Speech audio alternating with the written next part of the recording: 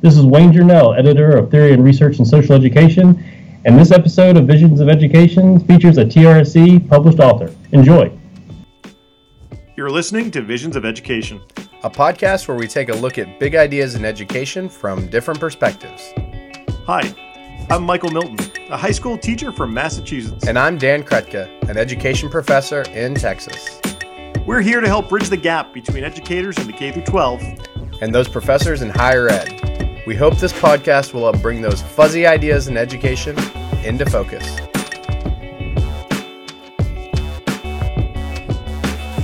Michael, sometimes I wish I was a student in your classes. I think it'd be fun. Thank you. I feel like I'd learn a lot. I feel like you'd get me to think about important things, right? I feel like I could learn a lot from you. In my introduction class, I did get into a very riveting discussion. I guess not really a discussion. It was more of a mini rant about the French Revolution and how sometimes messed up it was. And I think they liked it. Yeah. The ones that I could see. Well, and of course, social studies teachers want to actually keep learning social studies, right? But as you know, I'm a bit of a talker. So I do have a question for you. I'm curious, what is your method kind of for having discussions in your class? What do discussions look like in Michael Milton's class? That's interesting because we're actually talking a lot about that right now with my department, what makes a good discussion. So there have been times that I feel like where we've introduced starting with a statement and then using evidence from information that they've gathered. So typically we're preparing for something. And then they kind of restate the statement in a different way because we're also working on writing in the situation. And so it seems a little bit stilted in the beginning when we do this. But once students kind of get used to it and they're prepared with different pieces of information, it actually works out pretty well. And occasionally they get once they get into it, they get pretty snappy. And so it becomes interesting because I really want them to focus, particularly if we're having a discussion about something we've covered. I want them to be able to kind of cite and use evidence in that discussion. And that's been working well, I think. But again, the first time, it's a little bit stilted. Yeah, well, that sounds very much like C3 framework type stuff, right? We have some good questions, we have some sources and evidence, and then we try to kind of deliberate on them, right? And allow people, the opportunity to use evidence and kind of have meaningful arguments about, in worthwhile questions in history, right? Was the French Revolution successful? Oh, yeah, I've been pondering that myself. So in high school, I had a religion teacher who said that opinions are for lack of a better word, a-holes. Everyone has one, and everyone thinks each other stinks. So he was very, very colorful. And so I tried to kind of focus or move away from just opinions on things, and I really want them to have a fact-based discussion. And so preparation's important for them to kind of look into things and think about counter arguments. And so that has been helpful. But I'm always looking for ways to improve and try different things. Yeah, I feel like when I was in the classroom, I didn't have a good method for doing this. I didn't have a good grounding of what I wanted to do. I've more recently, and this is probably afforded that I get to talk to you all the time and I get to read stuff. I've been thinking a lot about whose questions we ask, right? Whose questions are we asking in social studies, which pertains to whose histories are we studying, whose perspectives are we centering. But it's a challenge. It's a real shift, I think, because so often our standards kind of tend to dictate that for us almost, and make it harder to really explore those. But I think those kind of pedagogies are the things we should be thinking about, right? Those larger, who are we centering and how, and what type of evidence and whose evidence and what to what what end. I don't know. I liked the Genevieve Caffrey talked about the Let's Talk frameworks, where you're really in that was in episode 100, where she talked about her framework to really engage in different opinions on topics. So this way, instead of saying I don't believe in X, the death penalty, you're looking more at, this group of does not like death or does not support the death penalty because this group does support the death penalty because, and so you're kind of moving away from the personal is a way to kind of I mean, I would listen to the episode, but it just allows students to, I guess, take more chances and learn more about different perspectives going into things. Yeah, and I've been asking my teacher candidates to really think about also whose perspectives are often marginalized and who's most vulnerable in different current events. And one of our fellow instructors at UNT, Dr. Alicia Brown, and she suggested, looking at the California wildfires. A lot of kids are going to be interested in that, but she specifically right off the bat said, let's look at it from the perspective of prison laborers who are being asked to be firefighters. Like, what's that like? Yeah. And I was like, and that's a real skill, I think, to kind of reorient and consider, like, whose perspective are we looking at these from and why? Because like the general, like, kind of partisan discussions in our society, I find like not to always be as fulfilling or meaningful in the classroom. But when we really explore perspectives of people who I think really need us to understand their perspectives and amplify their voices. It, to me, takes social studies to kind of a more justice-oriented place. That's interesting. We recently got into a big discussion about the election and talking about the election in class, and they said, we got to make sure we talk about both sides, and that made me very angry. I was like, look, like there are multiple sides to things. Like if you're like, we can't just have this or this. Like we need to really look at the nuance and different perspectives and different opinions, because we have this really polarized society. And if we just talk about things as you good, I bad, so probably the other way around, then we are really doing a big disservice. But it's important. I don't know why I make everyone a cave person. Yeah, but like, it's important to look at, a wide variety of perspectives and appreciate and bring in the nuance in getting different perspectives rather than just, like the political parties, I think is very important. Well, if we wanted to bring in somebody to manipulate, the perspectives, we could bring in Caveman Lawyer. That's a 1990s SNL reference for anyone that has not seen those skits. They're worth watching. But we are going to actually bring in somebody who really I think will add a lot of wisdom and help us think about, the different ways we talk about things in classrooms and the different pedagogies we use. So we would like to welcome into the podcast Dr. Melissa Gibson. Welcome.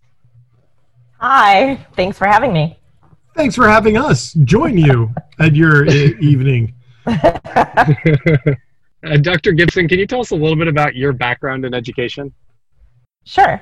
So I'm currently an assistant professor at Marquette University in the College of Education, primarily working in teacher education, but we are a Department of Ed Policy and Leadership, so I also work in those areas. I just want to tell you that I have wandered around the Marquette College of Education before. My wife and I were in Milwaukee, and I love to wander campuses. And the college is open, and I saw you have a little classroom that I'm guessing do practice of teaching in, and so I got to see that, and someone was in there and showed me around. So I have been to your campus. That's all I got. Yeah, we're like one little hallway of people, and that's it. We're a small little department and college on our campus, but important to the Jesuit mission of education. Prior to this, so this is my 20th school year in some kind of teaching position.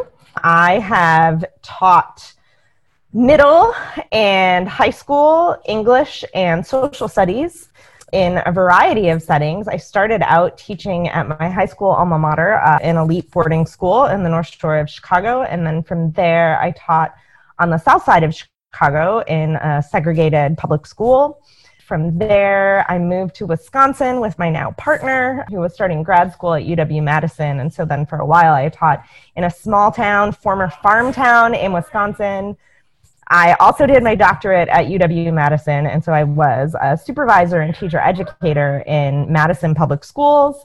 And then we moved to Mexico, and I taught at a private school in Mexico. And I share... Where in Mexico? Sorry. No, that's okay. In Guadalajara, Mexico.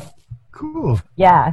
So we moved down there in 2012. My partner and I were both finishing our doctorates at the same time. He's also in education. So I was in curriculum and instruction.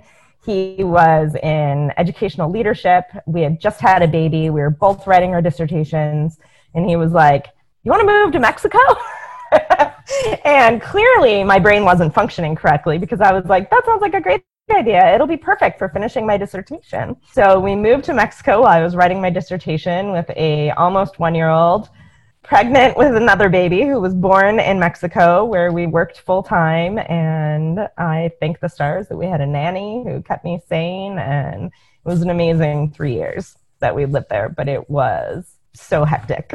What an adventure. I share all those details about the places where I have taught because it really shapes how I think about education, right? From really elite settings to low income, vulnerable communities, from all white schools to all black schools, right? To all Spanish speaking, to whatever the case may be. So I've taught in a wide range of schools.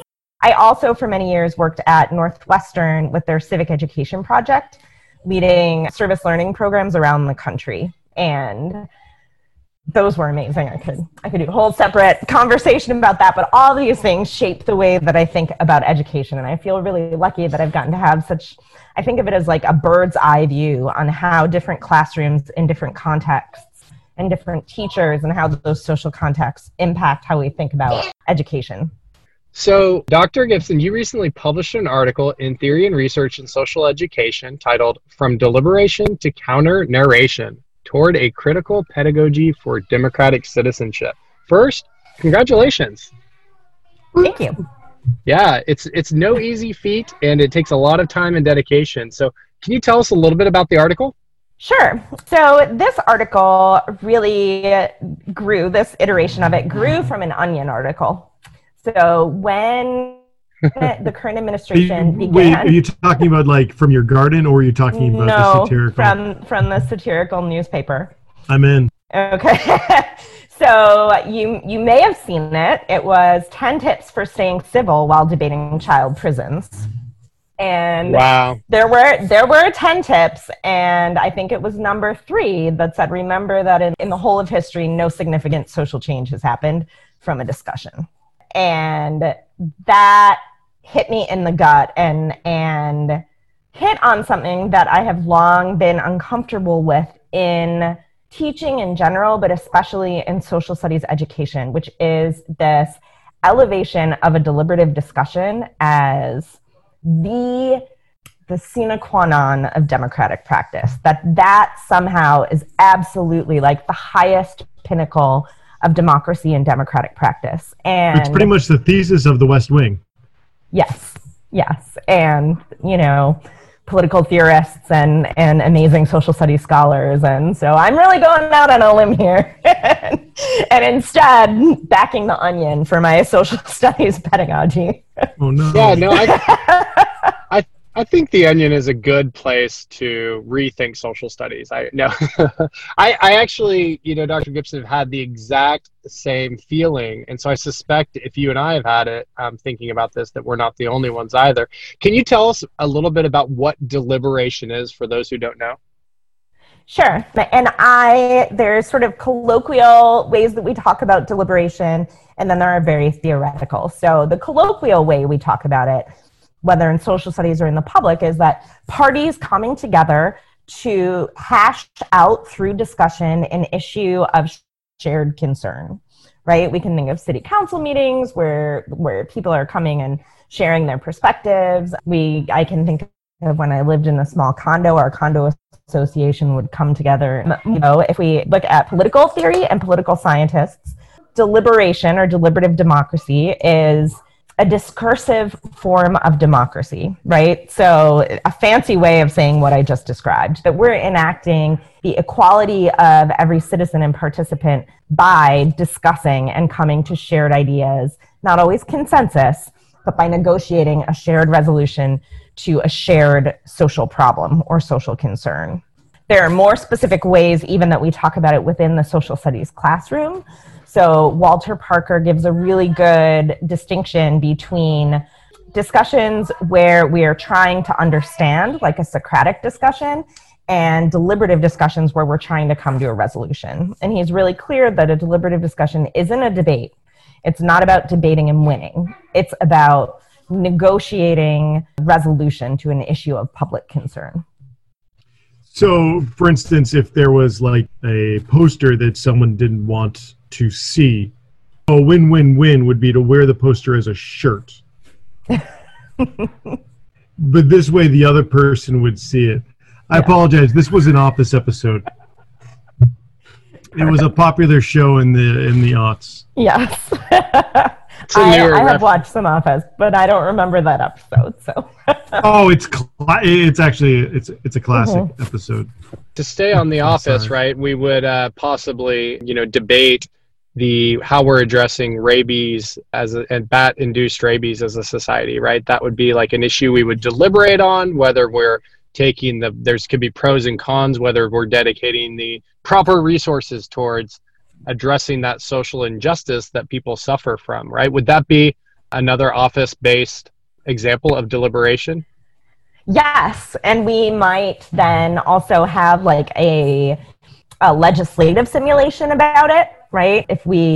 Because that we are not the city council, but we can pretend in our office, in the office that we are. We might also, in a classroom, talk about rabies in a structured academic controversy where students are assigned different perspectives and where they gather evidence and they have to represent the perspective that they've been assigned.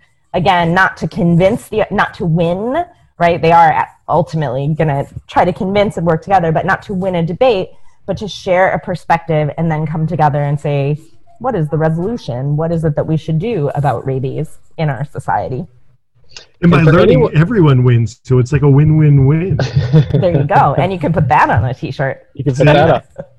And for those in the social studies scholarly community, this is no joke at all. One of our social studies scholars professors was bitten by a bat at our conference a couple of years ago. So that happened. Seriously? Yeah. Is that real? Yes. So we came up with some rather silly examples of deliberation, but you've been obviously doing some critique of this model. Can you tell us a little bit about why and like where you think social studies could go? Sure. In social studies classrooms, so the examples that we just gave are silly, including my condo association, but that really would be a place where deliberation, right, whether or not we're going to which contractor we're going to go with, and it's a shared concern, we're going to navigate our way through it. But often in classrooms, in social studies classrooms, as we think about a lot of the work, particularly from Hess and McAvoy around political classrooms and discussing controversial issues, that often comes together in classrooms as let's deliberate about a controversial political issue like immigration policy, like police brutality, those are two powerful examples, right? So teachers might engage in a structured academic controversy, in a legislative simulation, or another form of deliberation. But what has always made me really uncomfortable is, yes, people have different perspectives on these issues, but these issues are fundamentally about people's humanity, right? Not only about human rights. So we could certainly frame the deliberation in terms of human rights and we can make it very legalistic. But on a more fundamental level, we are asking students to deliberate about people's humanity, right? And then often in a classroom deliberation, we're coming to some kind of solution to a problem, negotiating a solution to a problem where, again, people's humanity is at stake, and that's not often at play in deliberative discussions in classrooms that I've seen, right? And I would love to see examples where I'm wrong, right? I would welcome that. But what I've seen both in research and in classrooms, for example, and I think there's a similar example in the Hess and McAvoy book, but I've seen legislative simulations where students are discussing, for example, private prisons, right? Or they're discussing the school to prison pipeline or something like that.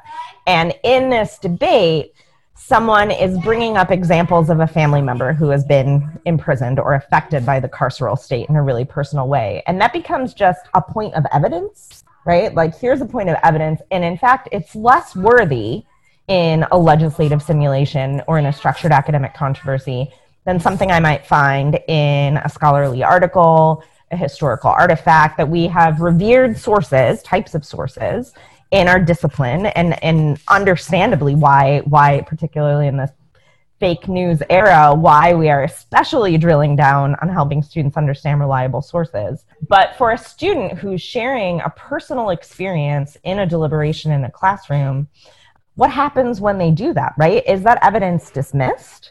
Is the burden on them to teach their classmates about their own experience? Are they brushed aside? What if the resolution dismisses their experience, right? What if the resolution that people come to is antithetical to what they're asking for or supporting? And yes, that happens in politics, certainly. But can and should that be happening in schools? Like, what are we communicating to students about whose humanity and perspectives are valued within the classroom? I always have to root this, and I teach at a Jesuit university, and my thinking about justice in particular has been really influenced by Jesuits and their work on justice, and particularly some of the ideas from liberation theology and the work around justice in teaching. And the Jesuits talk about the importance of giving epistemic privilege to the marginalized. And by that they mean that when we are looking at an issue that is a fundamental injustice or a fundamental abandoning of someone's humanity, right? And the Jesuits use different language than that, but I'll use secular language, right? When we're talking about issues and injustices that may fundamentally affect someone's humanity and their rights, the person who is impacted by that injustice is the person whose voice we should elevate. And that also reminds me of Miles Horton, the civil rights activist and the educator, who would always say that the people with the problem are the people with the solution. And in a classroom deliberation, instead, what we are often doing is saying these are two equal sides, different sides of a perspective, right? And, you know, it might be the right and the left, often, as you were talking about politics and teaching the election, right? This really simplified binary. Here's one side, here's the other. We're going to teach both sides, or equal sides, and then we're going to negotiate. On a really visceral level, and I can certainly go into theory about it, but on a visceral level, that seems dangerous to me. Right. Yeah, I feel like I've talked to my students about this, and I really appreciate the way you articulate it, because I've worried about, like, you know, for example, with talking about transgender bathrooms, which is a political issue that's debated in public. But if we have a student who's transgender in the class and we debate their humanity, as you said, right? Like, we debate this policy in class. To me, what a harmful space schools can become. And we know schools can be harmful places for students. And so for me, it kind of misses the point of what is the point just for students to be able to make any argument, because it seems like we have to in education have some kind of direction towards justice, and if we don't, I don't really know the point, right? Like, what are we developing the social studies skills for? And so I appreciate that. I'm reading David Blight's massive Frederick Douglass biography that came out this last year, and there's a part in the biography that just really struck me. I didn't know Frederick Douglass wrote a fiction book to kind of address slavery. And in it, he named the white abolitionist Mr. Listwell. And the reason he labeled him that is he said that what he wanted from white abolitionists was to listen well to him, to hear him out. He was the one who understood slavery and what should be done about it, like you said. And he wanted people who listened well. And his point was, oftentimes that's not what happened, that they talked at him a lot and they told him a lot the solutions to slavery. Whereas he was enslaved and felt like he had, you know, probably better solutions and ideas about it than them. So I'm trying to remember to be kind of like Mr. Listwell, the character that Frederick Douglass wanted his white co-conspirators to be. And that kind of reminds me a little bit, I think, of you know, as a white man, I have to step back and hear and listen to people, not just in classrooms, but in society. Right. And deliberation, its norms, its sources of evidence, its whole way of being is really rooted in, you know, a white Eurocentric notion of democracy, which certainly that is the tradition that is on the books in our nation, right? For good or for bad. So it's understandable how that has become so revered in classrooms, but is that moving us towards practicing democracy for justice? I love, I'm going to have to go read Frederick Douglass's fiction now, Mr. Listwell, because I'm working on another piece that I've been working on forever on a listening pedagogy for thinking about what does it mean to take a listening stance in the classroom as a white teacher? How do we move from positions of control, all-knowingness to listening, right? And who gets epistemic privilege in our classrooms? Because usually it's the teacher. So what are different approaches that we can use from deliberation that can sometimes put students in discussions in these harmful, or just, reproducing the partisan, poisonous, rhetoric and politics that happens outside of schools? What other options are there? Yeah, I'm not suggesting that we don't talk about or study or write about these issues in classrooms. And I'm also not suggesting that there isn't a place for deliberation in a social studies classroom or in a school, right? That is one tool that we have in our democratic toolbox. But what I am suggesting is that we think about, again, to use that phrase, who gets epistemic privilege and how do we teach with that in mind. So, for example, critical race theory, one of the tenets of critical race theory is about talking back to endemic racism through counter narratives or counter stories, right? That the voices of the marginalized are amplified, shared, encouraged, and thinking about how do we use that as a guidepost in our classroom. So you shared an example earlier, Dan, of the teacher who said, okay, we're going to teach the wildfires. Let's teach it from the perspective of prison laborers fighting them. Or let's teach them from the perspective of the migrant workers who are still out in the fields farming our fruit, right? Let's privilege their stories, but then thinking about how do we do more than simply inserting their stories into our curriculum? How do we get students to investigate, amplify, share, and particularly for our privileged students, whether they're racially or economically privileged, thinking about what might it then look like not just to learn about topics, but to learn how to be a collaborator with communities who have ideas about how to move towards justice, right? How to elevate their voices. So that's one idea, thinking really critically about how do you incorporate counter stories. And then two, thinking about other ways and medium of sharing perspectives and talking about social issues. So we can look at examples from like youth participatory politics, right? Using new media, using social media, thinking about how do I communicate about issues in social media and how do I respond? Thinking about youth participatory action research. How do we engage students in asking questions that matter to them and moving towards solutions? How might they do that with communities themselves, right? How do we teach students to be researchers before they're ever getting to the point of trying to come up with a solution to a problem, right? So that if we're going to talk about transgender bathrooms in the classroom, instead of just jumping to let's discuss both sides, what are the sides? When one side is asking for recognition of their humanity, how do we go about digging into that side before we ever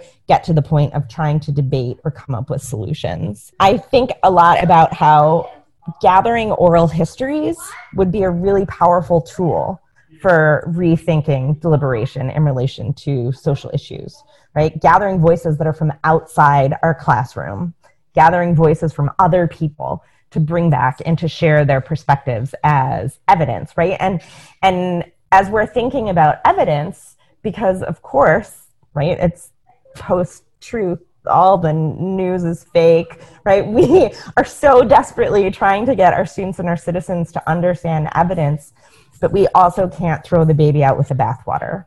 And that people's lived experiences of injustice are part of the evidence that we have to use, part of the moral and ethical evidence that we have to use as democratic citizens. That's a really powerful vision. You mentioned social media. I'll make another reference. I read a great book last year by Feminista Jones, who wrote a book called Reclaiming Our Space. And she talked about how like Black women had done such a good job of using hashtags as a way to highlight inequalities in society and to bring forth new movements. And so I recommend checking out that book. It's a fantastic book overall, recommended my colleague, Dr. Amanda Vickery. And so I really like that. But yeah, seeing our students' experiences, and especially those who may be marginalized. And I'm very curious about, what advice you have for teachers trying to do this work, because I see some things that I already am thinking about, like how do you teach students who bring privilege to learn to listen well, right? I'm still thinking of Mr. Listwell, Frederick Douglass's Mr. Listwell. Like, how do we teach them to really become listeners who hear, from people who have experiences, but then also expand beyond that and look at evidence in other places as a way to make a more just society? So I don't know that I talk about this in the article, but when I'm teaching social studies, I frame all my social studies work around a set of core questions that ask us to, whenever we're looking at any text, and we talk about text as being the word and the world, right? I'll give my shout out to Paulo Freire, in that everything I do is really rooted in his understanding of reading the word and the world. But so I start with a set of core questions that we practice looking at any text and asking, whose perspective is represented in this text? What's the evidence that they give us for their perspective? How would this story be different if told from another perspective? Right? What if we put those two perspectives in conversation with one another? What might that look like? But we also ask, along with, if I were to backtrack, so whose perspective does this represent? What is the evidence that they use? Can we trust this evidence? And then how would this story or this text be different if told from another perspective? And so, kind of like you mentioned some questions at the beginning that reminded me of this, and I often call these my core questions of critical social studies, that we are learning to think about whose voice is represented and whose voice needs to be included. And that's a really important precursor to being able to listen, right? Is to recognize, for example, the pattern of whose stories are being told in our textbooks. I actually used to do this my first year teaching in Mexico when I was pregnant and finishing my dissertation. And I would say I was a pretty mediocre 7th grade social studies teacher. And we had the History Alive curriculum. And I was like, you know what? I'm just going to teach this textbook critically. So that was what we would dissect each unit with those questions. And they did amazing work, right? They wrote back to the textbook from the perspectives of serfs instead of the feudal lords. And they did all sorts of investigations of trying to figure out what would a different perspective be on what's being represented in this textbook. So I feel like that's a really important starting point with our privileged students, is recognizing the patterns of whose voices get heard. Melissa Gibson, thank you so much for joining us today. Yeah, thank you for having me. Where can our listeners find you and your work online? Sure. You can actually find me online either through the Marquette University College of Education's website, but it is probably going to direct you to my personal website, which is melissaleegibson.com, where I try to keep it up to date with my academic research, as well as I have a very infrequent personal blog on that website that is sort of a mishmash of personal essay, political commentary, parenting notes, travelogue. It sounds very exciting. Yeah, but it's not regular. I write it for myself and then share it. It's always on my goal list each academic year to make this a regular practice. So maybe this will be the year. Well, if you have any questions about this episode, we would like to encourage you to go find the oldest blog post on Melissa's site and comment and ask them there, and she will be sure to respond. Just kidding. You can just email her your questions. But yeah, thank you so much for joining us today. We will get your website and your email, any other contact information you want to share in the show notes. And we certainly hope to continue the discussion online, possibly in your blog and in other spaces. At the Visions of Education podcast, we're all about sharing the learning. If you're doing something fun or creative in education, or you just want to chat, and really you do, hit us up at Visions of Ed. We're on Twitter. We're on Facebook sometimes. And if you haven't already, and Come on. Subscribe to Visions of Education podcast on Apple Podcasts, Stitcher, Spotify, Google Play, and anywhere you want us to be. If you write us a 5-star review, then we'll read it on the air. No deliberation included. Just read it line by line. And before we end this episode, we've got to thank Zach Seitz of Wiley High School and the University of North Texas for his outstanding editing skills. Thanks, Zach.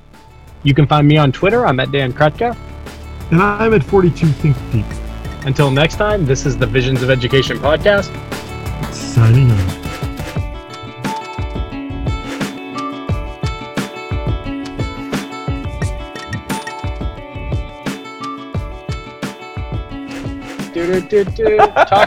Talking food with Michael and Dan. Today's guest,